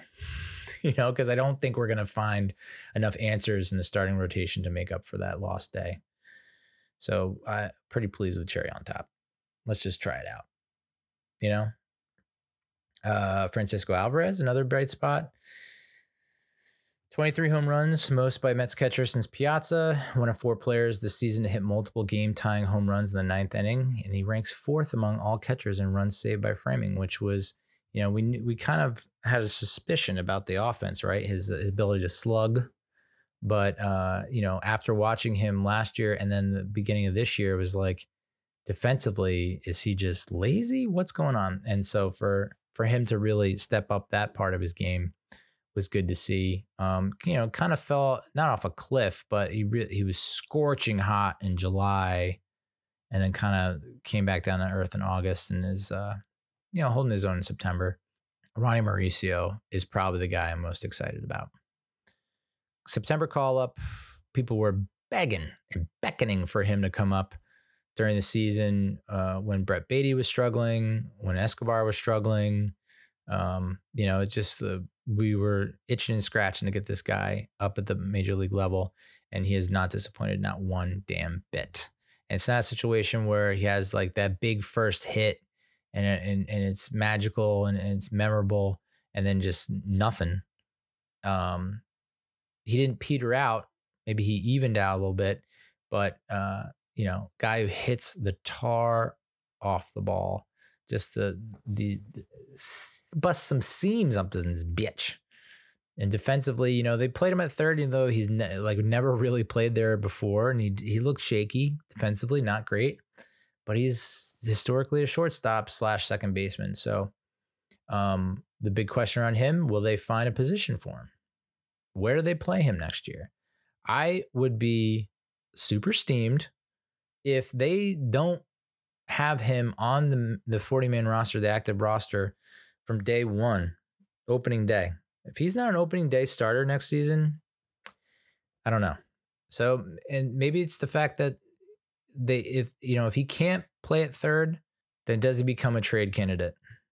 Brett Beatty and Mark Vientos are the other two baby Mets. I hate saying that, but baby Mets that showed some flashes this year. Beatty off to a hot start and cooled off real bad.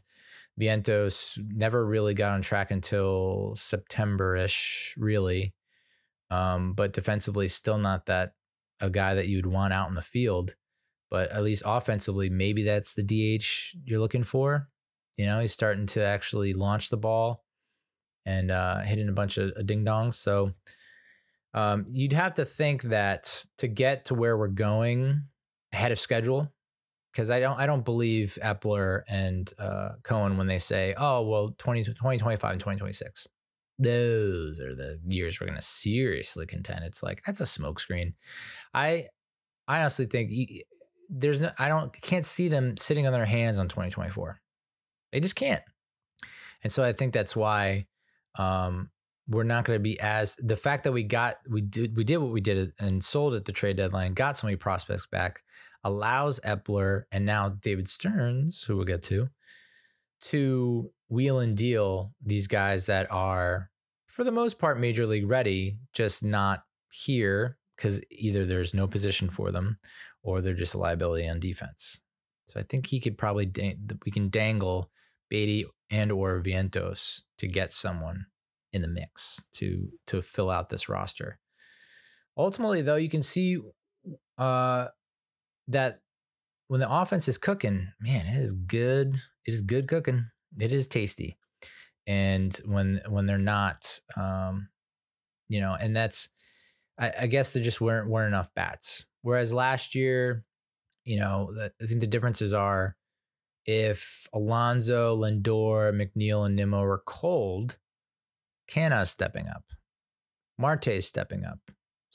Escobar is stepping up. Someone else is stepping up and filling the need to produce. So that just didn't happen this year. If Lindor, Alonso, McNeil, and Nimmo are cold, there was like no one else pretty much that was able to step up.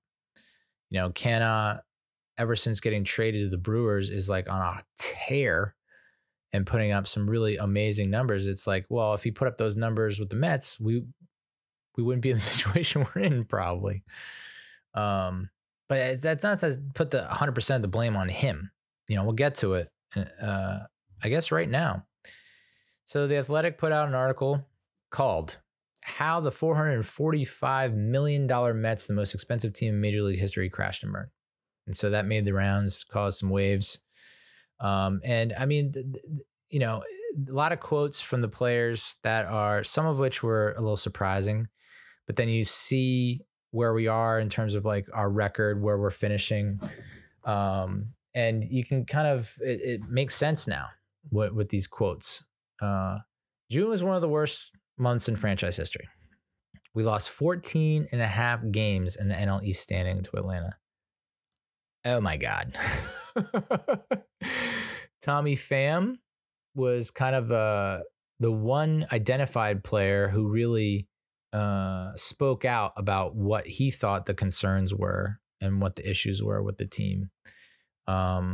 He's known for bringing an edge. He has a strong work ethic and little tolerance for lackadaisical effort. And so he was not too fond of how the Mets approached even things like batting practice, you know? And so he eventually told Francisco Lindor, out of all the teams I played on, this is the least hardest working group of position players I have ever played with. Tommy Pham's 35. He's played with the Cardinals. He's been around the league. That's pretty damning statement. I don't know, and I'd have to agree with that because it seemed like they were taking, and I mean, if you had watched and listened to a lot of the podcasts before where I talk about the Mets and when we were going through the worst of the worst in May and June and a lot of losing streaks, a lot of bad baseball, I was just saying, it's a matter of time. It's just this is our bad section, our rough patch. It's really bad right now, but this is not the season. Like, this is not how they play. They're going to play for the rest of the season. Of course, they pretty much did. But it feels like the players took that same kind of approach and like didn't have a sense of urgency. Like, oh, we'll figure it out. It's a little bit of, it's just a nasty stretch. We'll pull out of it. It's fine. Either like the dog wearing the hat with the coffee mug in the burning room meme, like it's fine. Or as Pete Alonso did, which was just blame himself and like really be so negative toward himself and blaming himself for all the woes offensively. It's like one of those two things, after Pham got traded to the Diamondbacks, Lindor said to Pham, "Hey man, thank you for teaching me how to work hard again." I don't want to hear that. I mean, who knows if it's true? Some people question the sanity of Tommy Pham. I'm not. But if that is true, woof, dude. That's not what you want to hear from the guy who's pretty much your captain or has been like unofficially, given the title of captain, Francisco Lindor. I mean, he has the biggest, most expensive contract on the team. And so I think that means a lot to the team because they look up to you because they were like, wow, for someone to put that kind of investment into a person, you must be pretty important. You must be pretty valuable. So as much as maybe Lindor doesn't think he's a leader or maybe he's trying to be a leader, that's not a great quote. Teach me how to work hard again.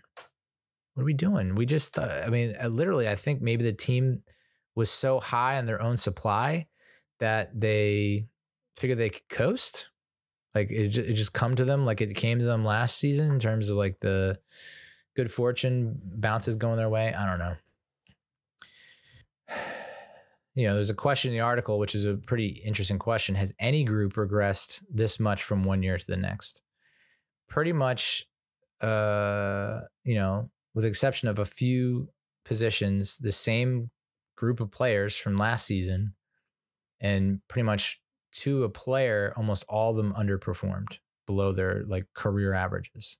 And I know no excuses play like a champion. I get it, but you can't overlook the significance of the injuries. I thought that we could get away with not having Edwin Diaz for pretty much the entire season. When he got hurt, I was bummed. I was devastated. I was like, that's so Mets. Of course that would happen. Of course we'd be celebrating the WBC. Of course. But I still thought I wasn't like willing to throw the towel in and be like, oh, the season's over before it's even gotten started. I didn't say, I'd said, we're probably not going to win 100 games. We'll be lucky to win 90 games, but we're still a playoff team. So if you have Diaz, last year his WAR was 3.2. That's 3 wins. Jose Quintana, you lost him for most of the season to bone graft surgery. He's worth a win or two. Starling Marte was not healthy. And so it's not the Starling Marte that we knew and loved last year when he had a 3.8 WAR. Justin Verlander had a 5.7 WAR last season. And his average WAR per season for his career is around 4. And he ended up having maybe the worst season he's had since being traded from Detroit to Houston in 2017. No, because he was a Cy Young finalist that year. He finished 5th, but maybe dating back to 2014 with Detroit. Max Scherzer had a 5+, more than a 5 WAR last season and an almost a 5 WAR per season over the duration of his 16-year career. And he's had maybe his worst season since 2011 in Detroit. So we're talking about like historically bad season performances from guys that don't normally do that. It's an anomaly because if Diaz doesn't get hurt, if Quintana doesn't need surgery, if Marte doesn't need double groin surgery, because I don't know, he's just humping and pumping a little bit too hard over there. If Verlander performs up to what his career average is, if Max Scherzer performs his career average, we're not in this position. I mean, you're looking at 3, 4, 5, 8, 9, 13, 17. You're looking at least 10 more wins. If just those 1, 2, 3, 4, 5 guys are healthy and playing average baseball for them, you're looking at 10 more wins. And right now we are the Marlins. We're 81 and something, and we're a game behind the wild card. Which, yes, it's not where we didn't think we would be scratching it out for a playoff spot, but I'll for sure take playoffs over no playoffs. The funniest part of this article, though, was I guess when you get traded, it's like once you're informed, things are in motion, like set in motion instantly. Like there's no waiting around. There's no, let me just finish this. Like you got to go, I guess, that moment. So when Mark Canha was traded to the Brewers, he said, I didn't get to finish Oppenheimer that day. So he's like, I guess, pulled out of a movie theater so that he could go win games for the Brew Crew, which I guess if I have to pick a team in the National League to root for in the world and root in the playoffs postseason, it's the Brewers, and in large part due to Mark Canha. He's just a really likable guy. And then the American League, Orioles. So if it was Orioles Brewers as a World Series, I'd be most happy. So, yeah, I mean, it's the worst team that money can buy. Different dynamic in terms of the clubhouse. That 92 clubhouse was a lot of troublemakers and like just like really not great behavior. This one, it just felt like, again, no fight, hardly any spirit, any enthusiasm, any like, it just, they felt flat. We just were waiting and waiting and waiting for them to become the team that they were last season, and it never happened. It was like almost the complete opposite. Like they're probably not the same amount of situations, but in those situations, last year we would have won them because someone comes through the clutch hit or clutch grab, throw, blah, blah, blah, play. No one was doing that this season. I think if you look at the run scoring opportunities in close games, unless it was Francisco Alvarez or Pete Alonso, it seemed like we just, and even when we did, see, this is the other thing. Even when we did come through offensively in the clutch, our bullpen was simply detestable. It was just so bad. I mean, when you have a quote from Ottavino that's like, he would often say to Robertson, we just need to hang in there and then the trumpets will come back one day. It's like, oh my God, this is so sad. Oh, we just need to hang in there. So Yeah, and I have to go back to, if at the deadline we were 500, we're not selling. I don't think. I think if we're at 500, we're not selling. And then that goes back to, the series against Detroit and the series against the Rockies. It really is those two series that you should have won. If you win those two series, you're probably 500 at the deadline. You probably don't sell off. Maybe people it looks like some of those players that we dealt were got back to normal or playing decent baseball. I don't know. I still feel like we would miss the playoffs.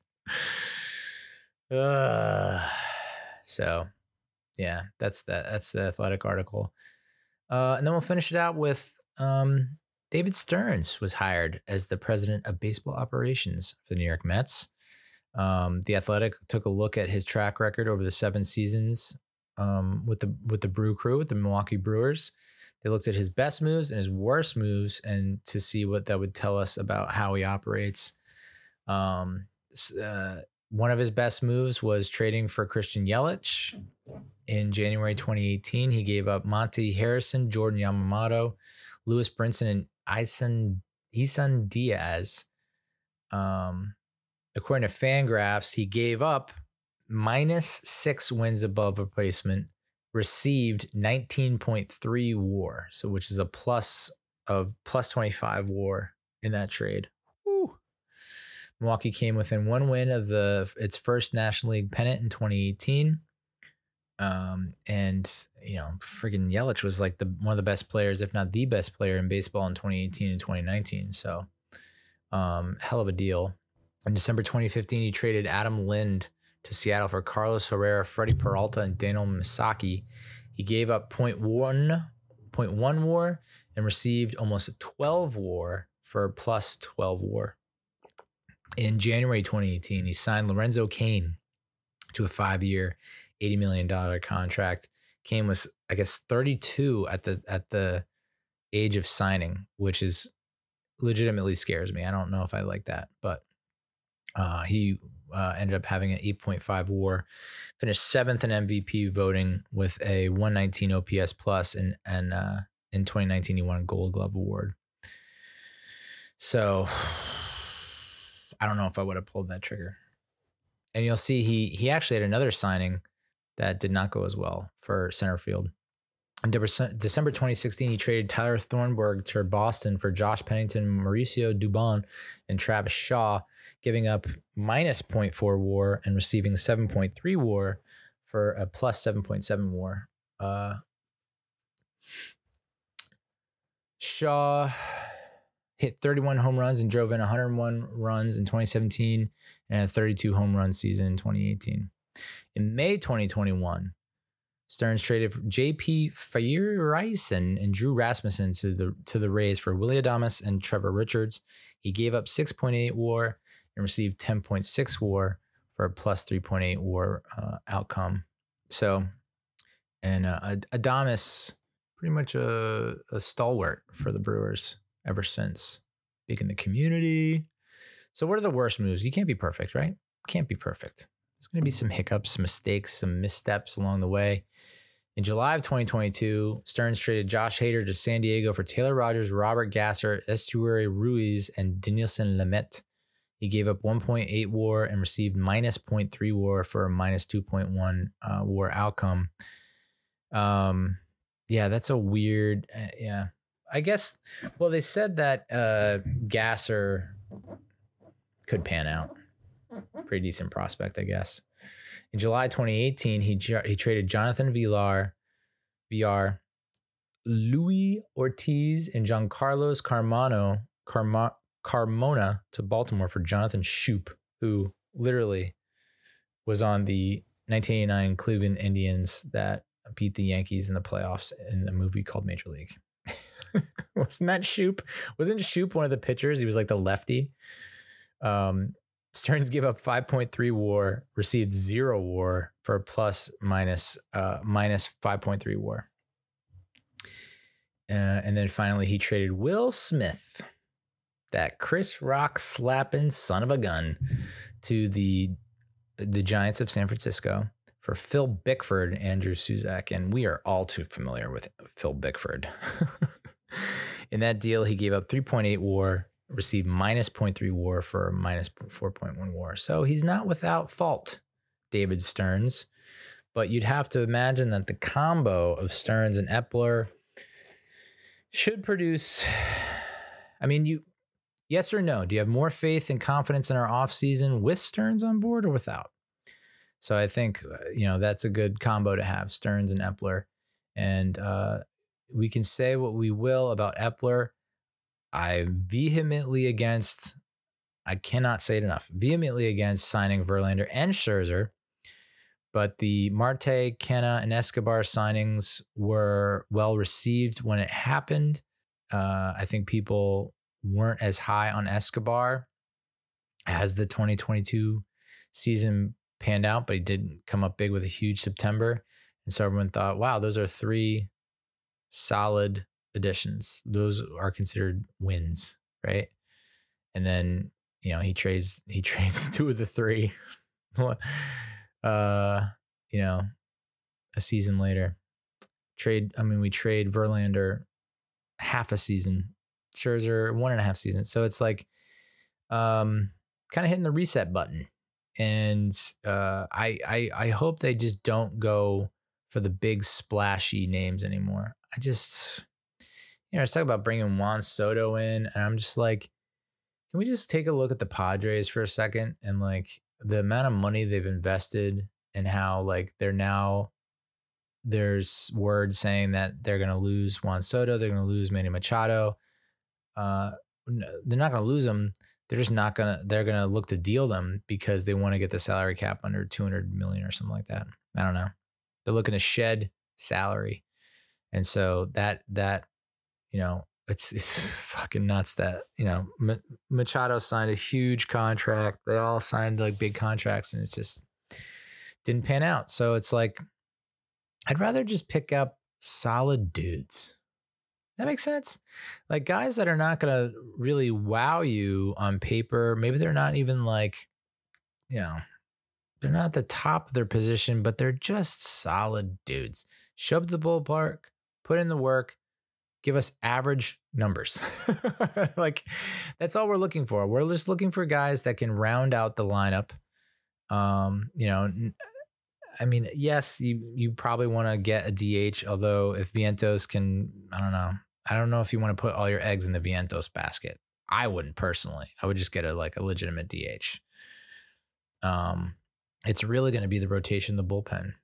We need a shit ton of arms. So maybe that is why they're like, we can do what we can do. We can do as much as we can do. We'll try, but 2024 is probably not in the cards for us just because they have so many glaring holes and so many needs in that bullpen and the rotation. I don't think you can feel too confident. I mean, it's nice what Peterson and McGill have put together for us over the last month or so. You can't count on them. I wouldn't count on them. It's like, yeah, you're on the roster, but like you're not in the starting rotation. I mean, that was pretty much the idea before this season got started. And then of course Verlander gets hurt and then Scherzer get hurt. So, but it's good to have him on board. And it's sneaky though, because it's like we can only fill so many positions in the off season. And then if we can just hang around at the deadline, maybe some other guys come through at the deadline, I mean, I think that's essentially what happened in 2015. It's just like we hung around long enough to say, hey, we got a shot here. And not like, I mean, there are some other seasons where it's like we thought we had a shot and we go all in and it backfires. I mean, 2021 with Javi Baez, was it 2016 with Jay Bruce? But that is very plausible in my mind. So I guess once the season's over, we can do an official moratorium, but you get it. We've pretty much beaten a dead horse. This is like nothing left. It's a pope. It's a pope, y'all. So with that, I want to thank you for listening and for watching, and we'll talk to you next time. Big weekend ahead. My 25th year high school reunion, 25-year reunion for high school on Saturday. It's I don't have access to Adderall, so that's a good thing. Because that's what derailed the last reunion. That's 20th reunion was that friggin' Adderall. So I need to make it to the after party. Okay, that's all. Just make it to the after party. And the goal is the after party to the after party. That would be the goal. All right, that's enough. Adios, muchachos.